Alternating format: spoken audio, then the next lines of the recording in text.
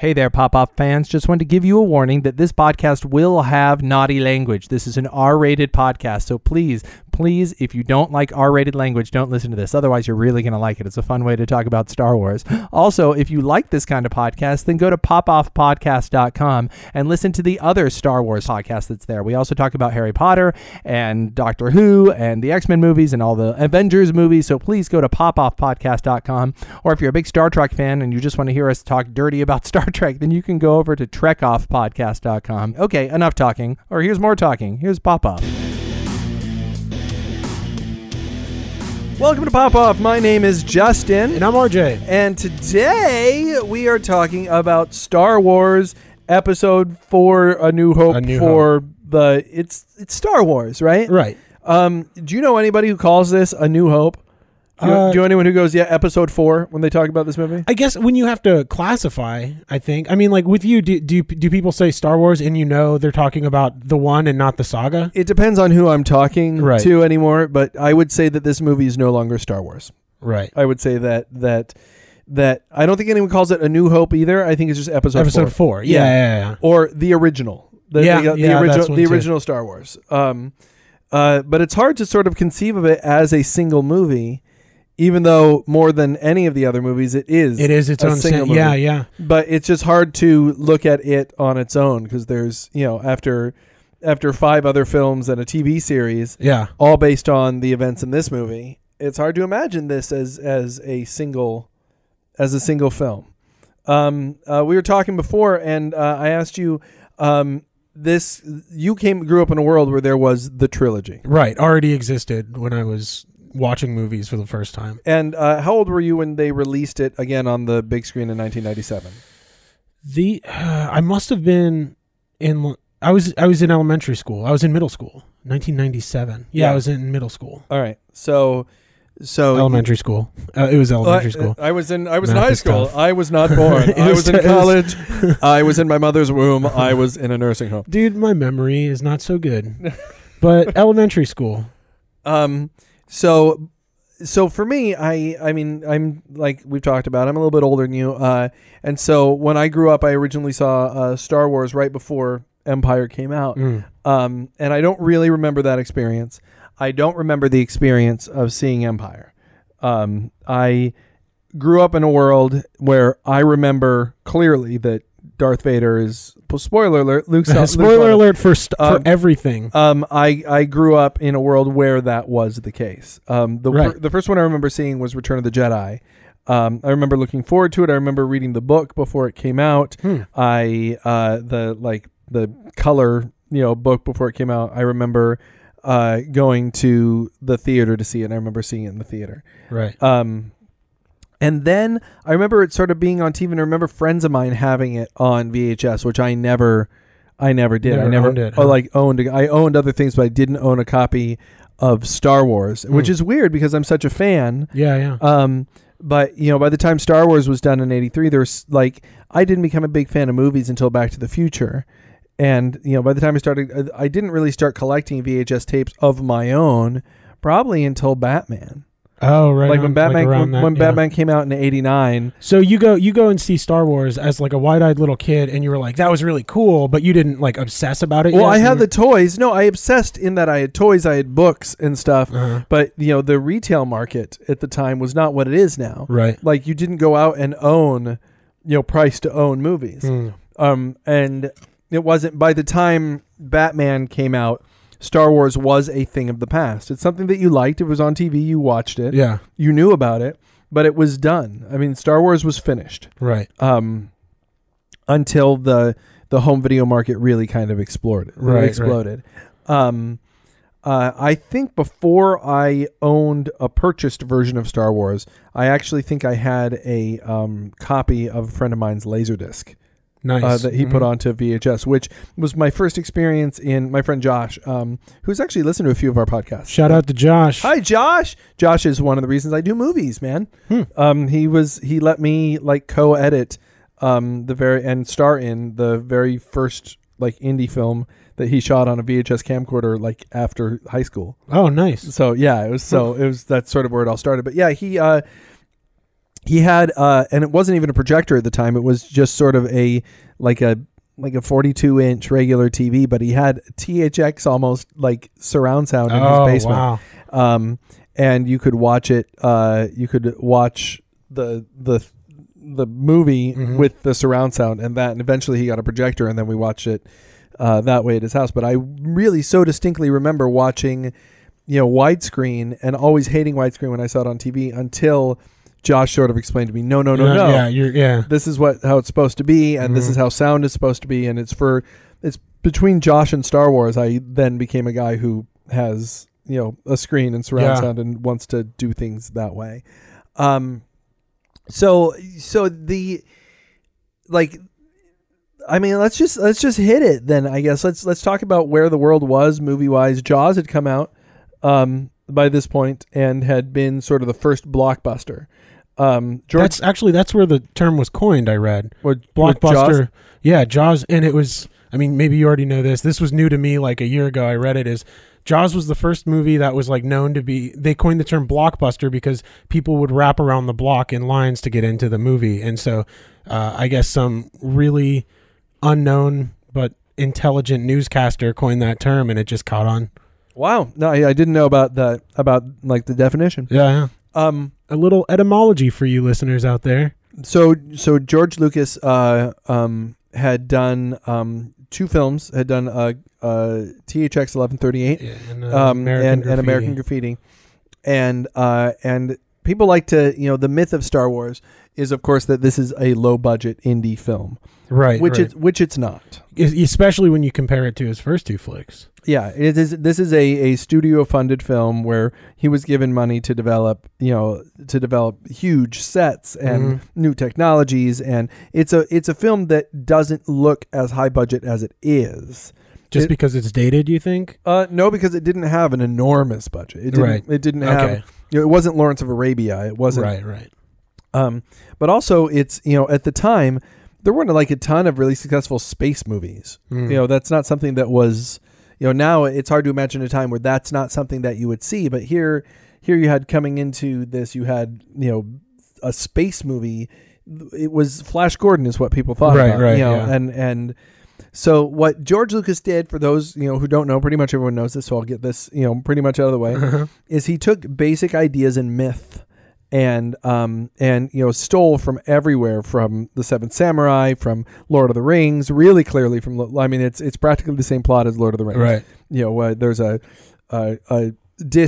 dissatisfied young agriculturally based guy who is set upon by a wizard who takes him off to fight the evil empire that's eventually going to get him if he stays there anyway. So he should go and be proactive in it, and he follows the wizard to face the Dark Lord, where eventually he has to struggle with his own darkness. You can just line it straight up and go, okay, Merry and Pippin are C-3PO and R2-D2. Right. Frodo is clearly Luke. Obi-Wan is. It's sort of all there, but then you have other things. Then the laser into the Death Star is like dropping the ring into the. A little bit, yeah. That just dawned on me. There's an element to that, but he stole that. But then stylistically, he stole from Saturday morning serials, which at the time, long ago when he was growing up, they would have, you didn't have weekly television to watch, so they'd actually have like 12-part stories in 10-minute segments that you could go every week to the movie theater to go see. And he liked sort of that cliffhanger-ish, structure, and they took his aesthetic from like old war movies and stuff. So like I've seen how he storyboarded like the X-wing fights, and he actually took shots from aerial battle, like early air like what's his name? Not Charles. Who is the aviator? Was that Lindbergh? That was Leonardo DiCaprio. Yeah. Who? What? Thank you. No, his name was Lindbergh. What's his name? Everybody knows Hughes. Howard Hughes. Yeah. So stuff like that. He took those shots and he just used those to storyboard the extra. That's interesting. And he sort of combined all of these and created this very lived-in world. And he has always said that he imagined it as being part of 6, although sometimes he says he imagined it as being part of 9. Yeah. Depending on how hungry he is for money that day. I don't think that that's true. We'll talk a little bit about that. And we'll I think we have touch on that. But he came out with this story, which is essentially for anybody. I mean, if you're listening to this, you know the story of young Luke Skywalker and finding out what's out there off his little planet and discovering that there is a rebellion against an empire that's slowly taking over the entire galaxy, who is now the established legitimate government, and he is part of a band of rebels against this established legitimate authoritarian government that he then engages in a rescue of a girl and who is one of their leaders who has plans to blow up their big mega weapon, the Death Star, and then he flies and destroys it. But there's so much more to it than that. Yeah. So, are you a Luke guy or a Han guy? I'm a Han guy. Always have been. And I've always been a Luke guy. It's interesting. But I've grown to appreciate Luke and Luke's worth more while I've started to take the movie more seriously as a movie and not just a piece of culture. Yeah. Like as a child, like we were talking earlier today, like they were so inherent in everything that was pop culture that it was hard for me to see the movies as movies alone. They were part of the action figures. They were part That's interesting. of and that's what it was like for me. And it probably wasn't until middle school. No, it was probably when they got re-released when I was in elementary school, as we discussed, that I was able to watch them as movies and be like, this is Star Wars. All the other stuff is a byproduct of this. And so once that hit me, I was able to kind of analyze them as storytelling and not just a brand, Yeah, I guess that's easy to see. And in the same way now that you have to think of them as being a part of this larger story. Right. I guess, the first question is do you see this movie, when you watch this movie, do you consider it as part of a larger story? Or do you see it as its own film? Excuse me. Well, I guess again, because like so many of us, the original trilogy was the original trilogy. I still see it as part of that. I have trouble making the branch from episodes 1 through 3 to this trilogy. And so when I watch this movie, I think about all the cool shit that's coming up in the next 2 movies, but I don't think about like, oh man, that's kind of similar to the scene and you know what I mean? Like I don't go backwards. It all rhymes like poetry.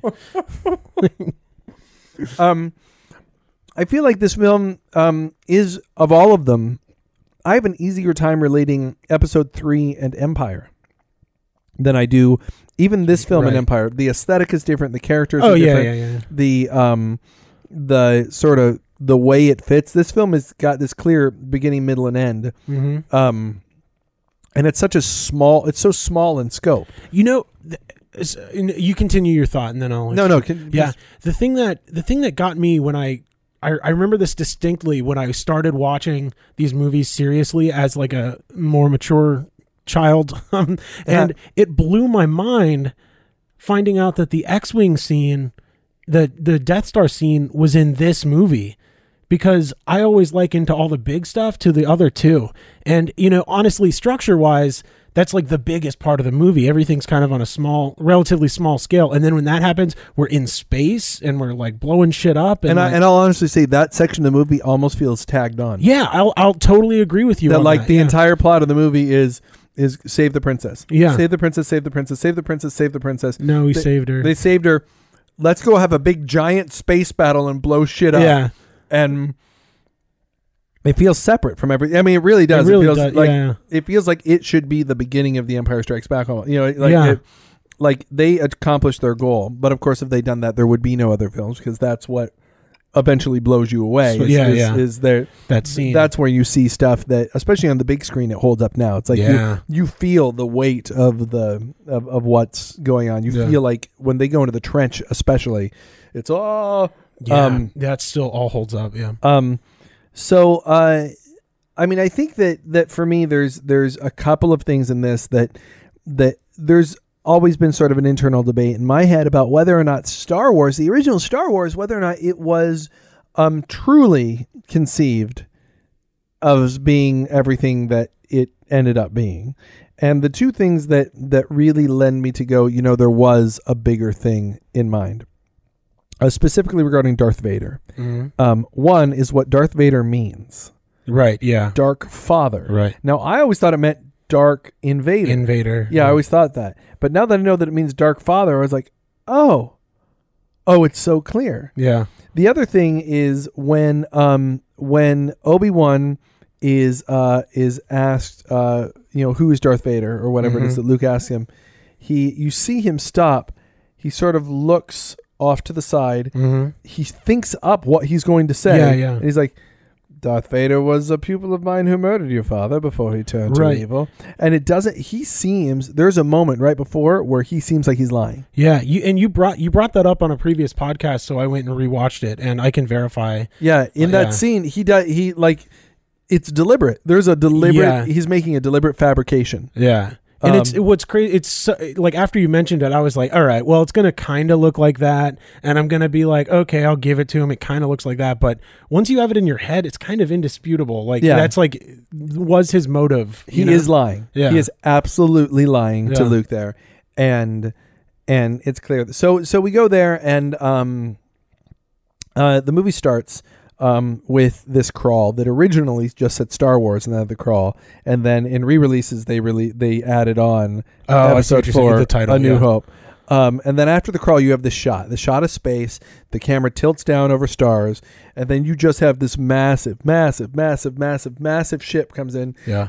In my memory, it's more massive because of the beginning of Spaceballs. Yeah. So now when the ship comes in, I'm like, oh, that's pretty good. Yeah. And this is a film that, for me, shots like that, and the trench and the crawl, it all seemed kind of fun and quaint and stuff until the movie was re-released in 1997, and I saw it on a big screen. Yeah, and it's interesting. This is a movie that the experience of it is entirely different on a big screen. Yeah. The crawl, for instance, on a small screen, it's just words. Yeah. On a big screen, that's the words themselves are amazing. Yeah. On a small screen, just wait for them to get done with. But on the big screen, when the crawl happens, it's like, oh. You're like immersed in the. I totally agree with that. It's the same way. I mean, because they all open the same way. That's the same way throughout the series. Like that, seeing that crawl in the theater is intimidating. Is powerful. Yeah. So they start with that. You see a little ship. So much is told visually in the first 2 minutes of the film. Yeah. There's a huge ship. It's fighting a little ship, a little tiny ship that it physically engulfs. Mm-hmm. And then the ship is all white. Everything in the ship is white. And then these white clad bad guys led by these black and white bad guys are facing off against all these good guys who are dressed in earth tones. Mm-hmm. And then, I mean, just the production design in terms of the black and the white and the use of color and it's just, it's pretty freaking amazing. That I think that is more than anything, the design elements of this film is the thing that's made it stand the test of time, especially with toys and stuff like that. Yeah. I mean, it makes you wonder how much is George Lucas's visual eye and how much was someone else who was on the.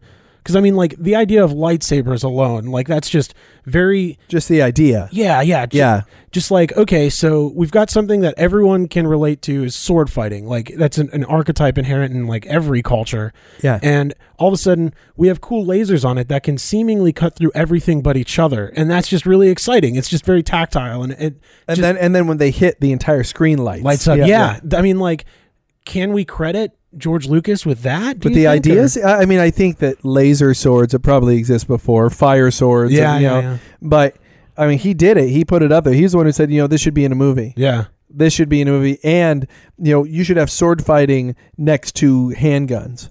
Right. Yeah. I think that's important too. Next to spaceships. Right. Next to wizards. Yeah. And, I think that is, it's the biggest versus mashup of all time. Yeah. It's just like, we're going to put everything in it. Everything. It's going to have a love story. It's going to have funny robots next to powerful warriors, next to, pirates, next to, laser. I mean, it's everything sort of thrown together. Yeah. And I think that it's because of that it as its own thing has stood up for so long, because it is really just like you watch it and sort of, it has everything, and yet it's still small. Right, yeah. And it's, I mean, I guess the inclusion of all that crazy stuff also suggests why its merchandise is so successful. Well, yeah, because I mean, I don't. You have kids. I guess they're still a little too young to be able to gauge something like this. But do you think they will play with?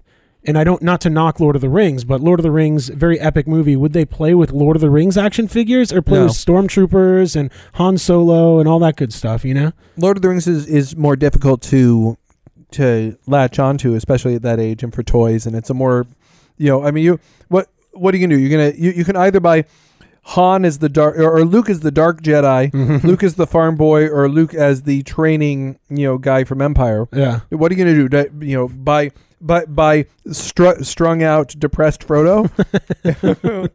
by heartbroken Sam, the heartbroken Sam doll. Wet heartbroken Sam.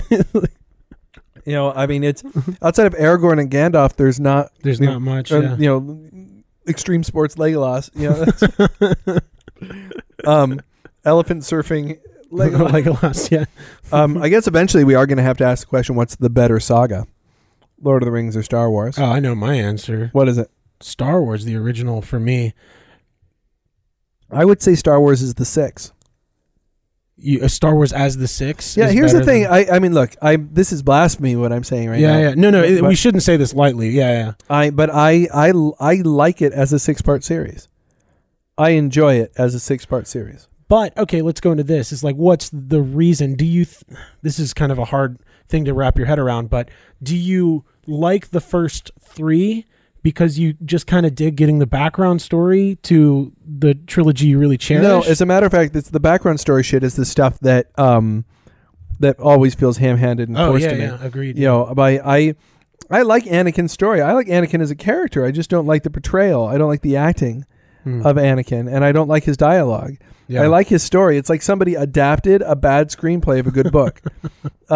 It's how it feels. It feels like there's a great Star Wars story in the new trilogy that was badly adapted by somebody who couldn't direct, who cast a bunch of people who couldn't act and had them say bad lines. But the story itself, I dig, especially even episode 2 and episode 3. I dig the story. I just don't like the execution. Star Wars, on the other hand, is the opposite of that. I feel like the story is so simple. It's a simple story with excellent execution and very efficient execution. And characters that you can get into. So, speaking of which, you're a Han guy. After Han, I mean, are you a Vader fan? Are you? Oh, on the list. Ooh, that's tough. Vader in Star Wars, like the original, doesn't interest me so much as later Vader. He's a different personality in this. He's cool, but he is cool. He's almost smarmy. Yeah. If this is an ambassadorship, where is the ambassador? Right. Yeah. You're part of the Rebel Alliance and a traitor. Take her away. It's much. There's more aggression there, but he's sorry, go ahead. My favorite line in the whole film though is him going, "I find your lack of faith disturbing." He's being a dick. Yeah. I mean, really, is Vader's just going look, check this out. Yeah. It really feels like really? You want to look what I can do? Can you do this? It really feels like. Whereas later on, he's just sort of killing people with it. In this one, he feels like he's fucking with people, and he also feels like he's second string to Moff Tarkin. Yeah, a little bit. Which is strange because he's like a god compared to everybody else on that little space moon of his. And I think that it's one of the things that changes when they go Star Wars. We meant epic saga, right? Yeah. We meant saga. We didn't mean a movie. And it's one of the major character changes that they have, which I think they have, which I guess we'll talk more about in Empire. But what did you What did you think of? There's so much to touch on. And we're already 25 minutes in. Yeah. It's like where do you go? How do you make a podcast about Star Wars without just going, I like it. I really think it's a good movie. It's so good. I enjoy it so much. Remember when the whole thing would just be, hey, you remember when this happened? Evidently, if on the Total Recall Yes, I commentary. heard about this too. Yes, where Arnold Schwarzenegger is just like narrating the film as it's going on. So this is me, and going into, and I'm going in, and the head. It's actually me in the head. The head is going to open up, and inside is going to be me. It's so good. And like he's like, she is trying to, I'm getting a little French here, I apologize. Yeah, I know. It's just like she's trying to distract me. Oh my god, really French. Merci, she is trying to distract me. Just get to the chopper. Get to the chopper. Bon voyage, I am riding away on my chopper. Well, I mean, let's jump into there because there are a few things to touch on. I think it's going to be where we spend most of the time. Look, suffice to say, when the movie came out, people were blown away. Yeah. Never seen anything like it. The score is awesome. The casting in this film is perfect. Just everything about this film really, really works. It's such a crowd pleasing, even down to they get medals at the end, and it's so happy. Yeah, good. So let's talk about what happened to this film in later years. And I want to talk really specifically about the 1997 special edition of this film and about one moment. An added scene? No, something that's added to a scene. It's when they're in the cantina at Mos Eisley. Yeah. Han is on his way to his ship, and he is accosted by a small green man named Greedo. And Greedo gets into an argument with him and says, basically, I'm going to bring you back to Jabba the Hutt, and he might only take your ship, or he might kill you. And Han's like, I don't want that. And they have an argument. And in the original, Han just fucking shoots him under the table. Yeah. Like, pulls out his blaster under the table and just fucking kills him. In the 1997 special edition, Greedo very clearly shoots a little tiny itsy bitsy blaster, though he doesn't seem to aim. It just sort of comes out of his. It's got a crooked hand. sight. Yeah, and just and Han kills him. Yeah, because Lucas said he didn't like the idea of Han killing in brutally. cold blood. Yeah. Now, here's the thing. The moment is awesome. The execution of changing the moment is bad. Do you want Han Solo to have killed him in cold blood? Now, this is, you want to talk about approaching sacrilege. Everybody says it's a joke. Greedo didn't shoot first, right? Han shot first. That's it's in the geek culture now. So yeah. But do you want, as cool as the moment is, do you want the Han Solo that you get to know to be a cold-blooded murderer? I get the concern, but Greedo equals bad guy. Stormtroopers equal bad guys. He shoots a bunch of stormtroopers. I guess they shoot at him first. Yeah, and he's, that's in sometimes in a pseudo-military situation. He is sitting across from a dude. Yeah, the dude has a gun pulled on him, but it is cold, and he just doesn't care. Like, he just walks away, and he's like, for the mess. He doesn't. Yeah, but also, how do you think he's dodged? I get that. No, I get that, but do we want to see... Right. He's Dirty Harry in that moment. Yeah. It's a dark moment. And I will be honest when I say there's almost no version of that I like. And boy, have there been a bunch of versions of that. Lucas has tried to fix that ever since he did it. The one thing he won't do is take it out. Yeah. But do I want Han Solo to be the guy who just fucking shoots him? Right. And your answer is no, I'm guessing? I don't think I do. I mean, I honestly don't. I want Han Solo to be the guy who is almost willing to, but I want him from kind of moment one to never be as cool as he seems. Like, the Han Solo that I like is the one who struggles to get the Millennium Falcon working. That he's trying to be cavalier, but really he's kind of a dork. Should I get out and push? Yeah, I mean, exactly. Or even at the Death Star, where he's forced to dress up as a stormtrooper, and he's boring conversation anyway. Everything's fine here. How are you? I mean, I want that Han. I don't know if I want. That's a very 70s moment. That's that's like the kind of moment that they would almost not do. That you can't have a character that's so light later on. Yeah, who's that heavy in that moment. It's a very gritty moment. Yeah. And I don't know if I want that. You? Yeah, I mean, I definitely get where you're coming from, and I could see why it's bothersome, but given the genre of the movie and the degree they're asking us to take these characters seriously in the first Star Wars, it doesn't bother me. I'm in it for the badassery as far as that scene goes. I think I'm gonna have to dwell on this because you've posed a question. Well, I certainly like the moment. That's the thing. Mm-hmm. I like the moment. I want like a different character to have that moment. Right on. Yeah. Like I don't mind the moment. And you're right. Yeah. There's a ton of death in this film, but it never feels like murder. This scene feels like murder. This scene feels like there's a guy who's talking to you. He's alive. Mm-hmm. You pulled the trigger. That guy's dead. Mm. That guy's now meat laying on a table. Yeah. And Han Solo could give a shit about it. It's different than you're running, you're battling, you're fighting. Someone's an obstacle. You don't know them. They're faceless. This is a guy he knows. He knows him by name. Yeah. You know.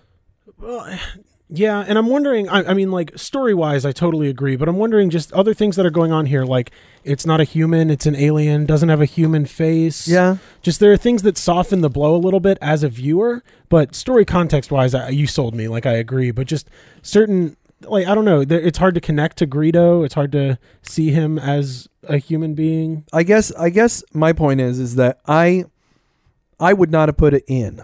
I wouldn't have put that in there. That's not something I would have done. I would have zapped him or punched him out or, you know. Yeah, so, okay, I see that. But changing it after the fact, I think, especially if you can't do it right. Right. There was no footage that allowed you to make it look like he shoots him. Or he shoots at him. So I would say that I think that the scene probably should be left as is. As something that doesn't fit and as something that is a wrong choice for the film. Which leads me into what Lucas has been doing. I think this. Come on. And we touched on this before, but in case people didn't listen to that podcast, I think that there is a faction of people who think that George Lucas is out there to make tons of dough by re-releasing the films over and over again, and I don't think he does. I think I've said this before. I think that George Lucas is the biggest Star Wars fan in the world, and he sees the same problem I do. When he sees Han shoot Greedo first, he's like, that doesn't fit with the Han that I know. Yeah. I'm going to fix it. I got a problem with this. I'm going to fix it. This is something I'm going to fix. And he has spent so much... Oh, my gosh. Sorry, guys. He has spent so much time fixing and fixing and fixing and fixing and fixing that he just, like... He's sort of lost touch with it. Yeah. And I've heard that in the new release... That scene is the best it's been since the original, that they really have the timing of the shooting. In the Blu-ray, you mean? Yeah. I've heard that it really seems like you get a sense that Greedo's about to shoot and Greedo does shoot and they kind of shoot at the same time. But it's not, when it first came out, it was like, bam. Yeah. You know, it was pretty bad. Did you see the re-release when it came out? I did. I saw, I wonder if I saw the first Star Wars when it came out, the re-release came out, but I know I saw the other two. On January 31st, 1997? Is that, you have it memorized? You know why? Tell me. It was the day before I got married. Oh. And so I had my entire wedding party, and there was a blizzard that was about to happen. And the nearest really good movie, there was a movie theater nearby, but I wanted to go see it in a really good theater. We drove an hour and a half in, like, upstate New York. Right. In the middle of January. With a whole bunch of people coming from out of town to go see Star Wars. Nice. And we were late to the wedding rehearsal because that was my bachelor party. Yeah. My bachelor party was going to see Star Wars. I respect that. And I think it was a fine bachelor party. I think it was I'm happy that was the case. Yeah. And I mean, I'm such a fan of the films. That's what it means to me. And then seeing Empire and Jedi, just seeing them on the big screen, which even though I saw Jedi, it was in 83. I didn't have much of a memory of it. Now, I just remember sitting there just going, whoa. Yeah. I get it. Like when I saw the crawl, I understood. Yeah. I was like, oh. And then the scene in the trench, I went, oh. Yeah, yeah. Oh, this is different. This is like being on a roller coaster. Okay. Yeah. I get this now. You? Yeah, no, I totally agree. It was also like those, just the scale of the cinematography as a whole, like, and again, I don't remember if I saw this one in theaters, but I can imagine that first reveal on Tatooine when Luke comes out and looks up at the sunset. And just like, I don't know, I can imagine that was probably a pretty powerful moment. And the music swelling up and everything, and yeah. I do want to bring this up since you brought up the Han shot, Greedo shot first. What did you think about the added Jabba scene? Well, I had seen the Jabba scene with the guy before. I had seen that cut scene before. What was that? Where was that before? I think it was on a Laserdisc special edition. It was in the special features of a Laserdisc. Right. And by the way, the best versions out there, if you want the original versions, they released the original versions, but they released them in mono, like the way that you would have originally seen them. Yeah. And there were these Laserdisc versions of the movies pre-release, but in 5.1, and they haven't released that. Right. And it's there. I mean, all the pieces are there. I don't understand why they don't release that, because I think people would like that. I do want to, because we're going to be talking about these movies, I do want to recommend this documentary I just recently watched, The People versus George Lucas. Okay. And it's... Where'd you watch it? Was it on Netflix? It was on iTunes is where I found it. I think you can... It's not on streaming on Netflix, but I think you can get the disc. But it's not... How long is it? It's like an hour and a half. It's a feature-length Really? documentary. Yeah. And, I mean... It does a few things really, really well. Other things, it's just like a bunch of nerds bitching about something they really love, much like this podcast. I'm not bitching. I think this is a love fest. Yeah, that's true. This man. is a love fest. No, yeah. man. But I would highly recommend that documentary because it also kind of tries to delve into the psyche of George Lucas and tries to figure out certain motivations for things, and that it does really, really well. So does anybody come up with the same conclusion I do, that he can't? He's never done. They kind of hint to being plagued, like the curse of Star Wars is what they kind of refer to it as. And just maybe not so much that I guess it would be similar the way you explained it. It's just like he never feels done with those movies and he wants to keep on improving, and he's chasing after something he might never be able to get. Well, he's now in some cases done more damage than good. Yeah. And yet there are things he won't fix. The fucking boxes around the TIE Fighter. Like, dude, come on. Yeah. You'll replace Puppet Yoda, but you won't. You won't fix the boxes when. Yeah. Well, let me ask you. And I'll ask it here because otherwise I'll be asking it in the next two podcasts. So how do you feel about him fixing Star Wars? About, is that something about the morality almost of doing it? How do you feel about that? And I want to, again, give credit to this documentary because this is a point they posed, is that they asked who owns Star Wars?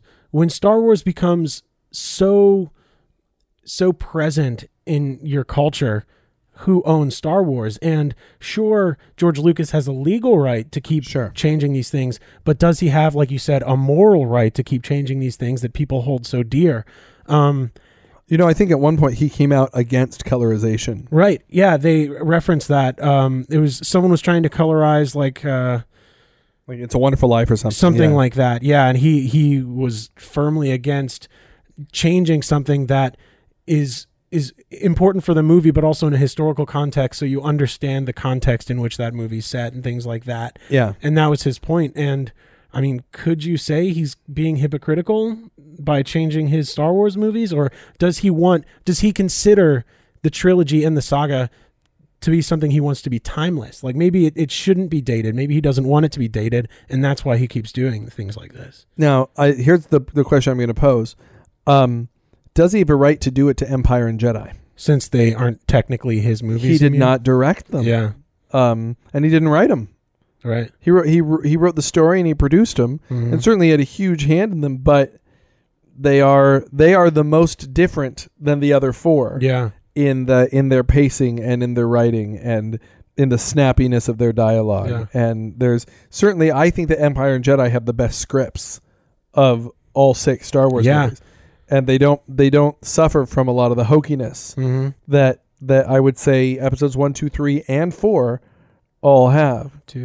Yeah, I mean, especially because I want to bring this up too. Some of the shit that he added just seemed like, maybe we have talked about this before, but in Tatooine, when the panning shot starts on these bickering robots. Do you remember that? Yeah. Like stuff like that.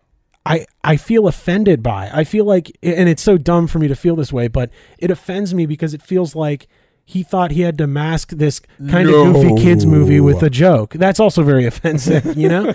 So like, I don't know. And I see why people who grew up with the original movies get really hurt by it and really offended by it. Because it's almost like him saying, these movies that you really, really dug and were really awesome are no good. They're shit. They need to be better. Yeah, I mean, there's an element of feeling like regarding Star Wars that it's a movie that maybe you need to like it, warts and all. Yeah. Like, because here's the thing about it. It is a movie where the sets look a little cardboard. Mm-hmm. And it's a movie where the budget shows. And it's a movie where not all the acting is quite par. And it's a movie where... Look, when Luke is being attacked by a sand monster, you know, or by a sound person, or I guess Tusken Raiders, the other thing they're called. Right. Yeah. When they don't have enough footage for it, they just take the footage and wind it back and forth. You know, it is a scene where they didn't get ADR for everybody, and people are, you know, sometimes they sound like they're in a room. Yeah. Maybe you gotta like it for that. Maybe you gotta go, you know what, this is what it is, and enjoy it for what it is, and then enjoy the other Star Wars movies for what they are. Yeah. Because if you go, okay, well, we're gonna, you know, it was hampered by its budget and it couldn't have the scope of everything Lucas wanted to have, and so by adding other little shit to go, look at all this scope. Yeah. It, you know, when they have to do a wide, super mega wide shot of Tatooine, I just sort of feel like I feel like it doesn't fit, and you can't cover up all of it unless you remake the film. You can't cover up all of it, and the more the specialist edition stuff that's in there feels different than the movie. Well, the truly ironic thing about it is we're looking at 1997 computer graphics, and it doesn't look good anymore. And it looks more dated than the shit that they shot in the 70s. Yeah. And that's the tragic part of the whole thing. And you know what? 10 years from now, we're going to look back. Well, I think on the Blu-ray, they updated it, though. I think it's all... Right. But what I'm saying, in 10 years from now, we're going to look at that and feel the same way. I don't know if that's true. I think that we are at the point where photorealism is almost entirely there, and except for like little nuances on eyes and stuff. But I think after seeing things like even just a couple of years ago, like Beowulf, I feel like they've gotten to the point where it looks. But that's also when it's totally immersed in its own world. I would say for me, the most convincing CG I've seen was in that District 9, I think. Yeah. And it was so much lighting and reflection and there's just so much stuff to get in. And it's interesting because you can throw the budget at it, but it seems I don't know much. My fiance does animation and she's in school for computer animation. And that's good to know. Yeah. Filmmaker, there you go. Yeah, no, I mean that's really good. Oh, anyway, go on. Well, it's starting to seem to me that even though I can be in a world where I see District 9 and that looks so real, and then like at the same time, I don't know, I can't think of a counterpart, but well, I will say this about Star Wars, and I would say this about the new Star Wars movies. It seems sometimes like there's so much shit that they're doing that they didn't quite spend enough time on it. Right, that might be true. It seemed like there's so much being thrown at the screen that there are movies that came out the same year as like Episode 3. Right. That I go, Episode 3 is not the best. Now, the other thing is some of it's really hidden. I'll say this about Episode 1, especially Episode 1. Episode 1 did it the best of all of it, where they built sets only as tall as the actors. Right. And then they did set completion digitally. And I would say Episode 1 feels as real as the Tatooine scenes feel as real as Episode 4, because when the actors are standing next to sets, you know, I would say that Episodes 2 and 3 don't. But I think that ultimately that even this against Empire and Jedi, it just feels the stuff looks plastic. It just does. Yeah. No, I agree. And I feel like the more you alter it, the more the other stuff shines out as being lower budget. Yeah. When I first started making Ninjas vs. Zombies, I got a program called Particle Illusion that was like $150 program that really has some neat looking stuff that's been like on like Buffy and Star Trek and stuff. And the very first movie I made when I was in college, I decided to throw in some effects on it, and I shot it on VHS, and I digitized it, and I put the effects onto it, and I'll be honest, they're cool, but they so don't belong there. They make everything else in the movie look cheaper. Yeah, interesting. And I feel like that's what the updates visually do to Star Wars. And I feel like there's a part of it that it's almost a shame that this little movie is part of this other saga, because on its own, it's a good little film. Yeah, it's a good, exciting little film. It's a very nearly a perfect little movie. But it's, it gets hampered by all the other things going on. It's one of those things that now every little reference in that movie has been explained now. Right. You understand all of it. You understand the Clone Wars. You understand what everything is. You understand who Vader is. Like, every question has been answered. And most of those answers are kind of disappointing when you compare it to all the mystery that you kind of built up. Sometimes you don't want questions answered, Well, and I think that instead of the movie feeling like this little movie that exists within this very lived-in three-dimensional world, now I feel like it's a world that has this clear beginning, middle, and end. Right. And I don't feel like it's a world necessarily I want to live in anymore, because, you don't feel, when you get to episode 1, you don't feel like it's a world in progress. Episode 2 gives some hints to some stuff before episode 1. Right.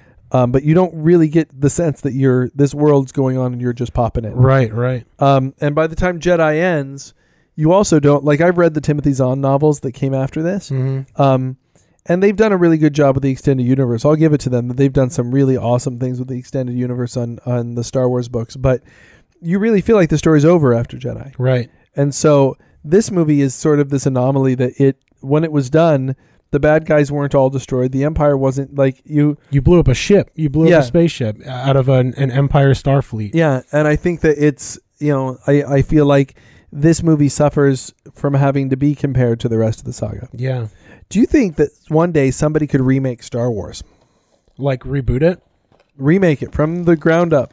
You recast it, you shoot it with today's, you get let's say Lucas allows it, or let's say, God forbid, George Lucas passes away, and let's say he passes away in let's say at least 50 more years.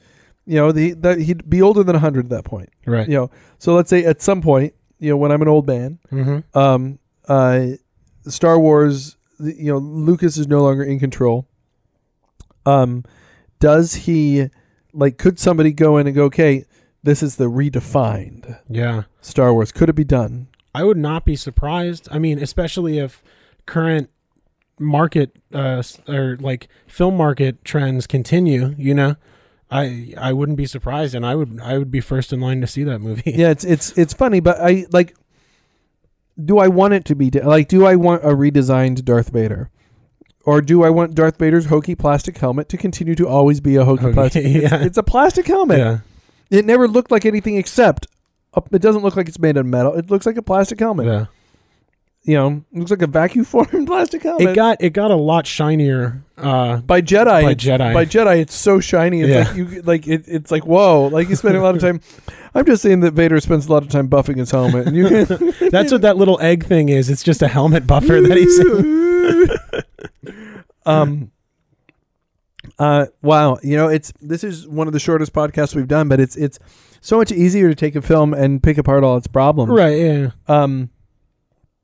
I think that this film is ultimately it's just fun. I watched it with my son, my 5-year-old, and he really enjoyed it, and he wants to go on to Empire. And I think that he can. I think Empire's fine. I think Jedi gets a little dark, but but also has Ewoks, which I think he'll like. So I think he'll make it through it. I of course made him turn his head when Uncle Owen and Aunt Beru died, and their skeletons are on the ground. I was like, yeah, it's a little. It's a little rough, but I think that, as an adult, I don't know that adults could, I wonder if there's a generation of people who's still grown up on Star Wars who could sit down and watch this film. I will say that I know more than one younger person who said, well, I don't like the old ones. Really? Yep. Huh. They don't like, these look like 70s and 80s movies. They don't look as slick. The acting styles are different. It's much more presentational. Yeah. It's smaller in scope. It doesn't hold up against the bigness. Yeah. And these are, keep in mind that the new films, and this bums me out a little, the films that everybody that like people go in droves to see are Transformers. Yeah. And Pirates of the Caribbean, 2, 3, and 4. I actually really like the first one. Yeah, the first one's great. I actually don't hate the third one either, but like the films that people are going out and these kids are being raised on and teenagers are being raised on are those. And I'd say that those bear a striking resemblance to the new trilogy. It's big, it's loud, the characters three-dimensional, the dialogue is bad, nobody cares about the acting. And I think that these films to them seem just like something else. Yeah. Like a product of their time. Yeah. It's interesting because I had trouble in like film analysis classes in college connecting to some of the older movies. Let's go a few more decades further than the 70s when it felt literally like a play being filmed. And I had a disconnect there, but if I could get myself in the mode, I could really appreciate them and understand. And there was a hurdle I had to get back. Maybe these kids kind of feel the same way, as you have to leap over a hurdle in order to get into the original trilogy. By the way, can I give some mad props to two films? Sure, yeah. Hopefully they're listening at home. No, they're not, because everybody for these two films are dead. But I do want to say, maybe they're listening from heaven. I do want to say that, given that you're right, a lot of the films seem like plays. A lot of them seem just on really bad sets, where it's just like they're like, you know what, suspend your disbelief. Yeah. This film, it's a movie, and yet, huge props to The Wizard of Oz. And It's a Wonderful Life. Oh, yeah. Two films that, there are aspects of them that are dated, but those worlds seem, especially It's a Wonderful Life, it never seems like it's on a set. Yeah. I would say It's a Wonderful Life, yes, it's over sentimental. Yes, there are lots of parts about it that are an anathema to the way films would be made today. Yeah. But goodness gracious, if that film does not feel like it could have been written and shot now. Yeah, exactly. And the aesthetic never feels like it's just shooting a play. Right. It's, the shots are shots that we are used to now. The standard, wide, middle, close, and all that. The knowing when to pull the camera back, knowing when not to say the words. And just a fucking kick-ass performance. Oh God. Jimmy. I would say, as we go into the holiday season, and maybe we save that for the next podcast, because that's something we'll talk about. Yeah. But in terms of Star Wars, I feel like Star Wars, the original Star Wars. Look, I can't call it A New Hope. Isn't that weird? I feel like Star Wars Episode 4 fits into that, what you were just saying. Like, it seems like you're filming a play sometimes. Yeah. If the sets feel like built sets. The characters seem like guys in rubber masks. Yeah. It is not trying to look realistic. It is and Greedo is like, that's why you didn't need to make the Ewoks blink. We'll get there. Yeah. Especially since I got a Blu-ray, a Blu-ray player for one of my computers. And I am begging my lovely wife. I said, listen, the only thing I want for Christmas is Star Wars: The Complete Saga on Blu-ray. I don't need anything else. Like, don't give me anything else. Yeah. Unless you want to get me some, like, I have a few more seasons of Star Trek to buy. Although now I feel silly doing it because they're just going to release it all on Blu-ray. But like, I do want the complete saga. I do want to watch it. And I'm coming over the day after Christmas, by the way. If you get it. Really? You are? Yeah, we're going to sit down and have a marathon. I would do it. I normally do a Lord of the Rings marathon the week after Christmas. Really? Personally, I do. And when I say marathon, I mean I watch all 3 movies, then I watch all of the added stuff, and then I watch all 3 movies again with commentaries. And there are 2 commentaries on all 3 movies that I watch. So I used to, before I had kids, I'd watch it for a month and a half. Nothing but Lord of the Rings, because I would watch it for like 2 hours a day. Yeah. Like, I wouldn't sit in one. It was just like, but I guess that's sort of it. I mean, Star Wars, I'm sorry we haven't introduced any. There's a part of me that feels a little guilty about the podcast because I don't feel like we've introduced anything new into the fray. But is there anything new? Like, what do you say about Star Wars? It's good, man. Yeah. It's good, except that you have to accept. I would say, go ahead and watch the 97 special edition with good sound. The sound is awesome if you can get the 5.1 sound. The one thing that Lucas always does right is sound. The sound is fucking great. So watch it with sound that is good. Watch it in surround if you can. But I would say accept it for being a flawed. It's like a play. It's funny you should say that, but there's a lot of it where you go, that's plastic. Yeah. And you need to be able to go, that's plastic, that's a costume, that's a rubber mask, that's a set. And deal with that and enjoy it for what it is. And if you do, you'll really like it. Yeah. Listen, I want to hear more from you guys. I'm sure there are people out there listening right now. I want to hear your thoughts on Star Wars. If you disagree with anything we say, if you have thoughts on Empire Strikes Back or Return of the Jedi, let us know. Because I would love to put your thoughts into those podcasts. So I still don't know if we have a PopOff email. But you know what you can do? Go to the, look up Endlight Podcast Network and like us on Facebook. And you can get some, you definitely connect to us that way. And for right now, you can also just email me at info at Ninjas Win or NBZ movie or Ninjas versus Vampires. Just, look, I'm not hard to find. Just if you want to look up Trek Off, which is the other podcast, the Star Trek podcast, if you like Star Wars, go check that out. Kidney Beans Movie. Yep, kidneybeansmovie.com is RJ's movie. And we also just joined the future of social networking and made a Facebook page. Well, we just started MySpace. That'll be awesome. Check us out on MySpace. We've got a live journal. Oh, wow. That's awesome. and a Zanga. Wow. Very good. Can you fax us, please? That'd be awesome. Write us a telegram. So that's it for PopOff. My name's Justin. And I'm RJ. PopOff. PopOff. Hope you enjoyed that episode of PopOff. Be sure to subscribe to us on iTunes and also go to endlightpodcast.com and listen to all of our free funny podcasts. That's at endlightpodcast.com.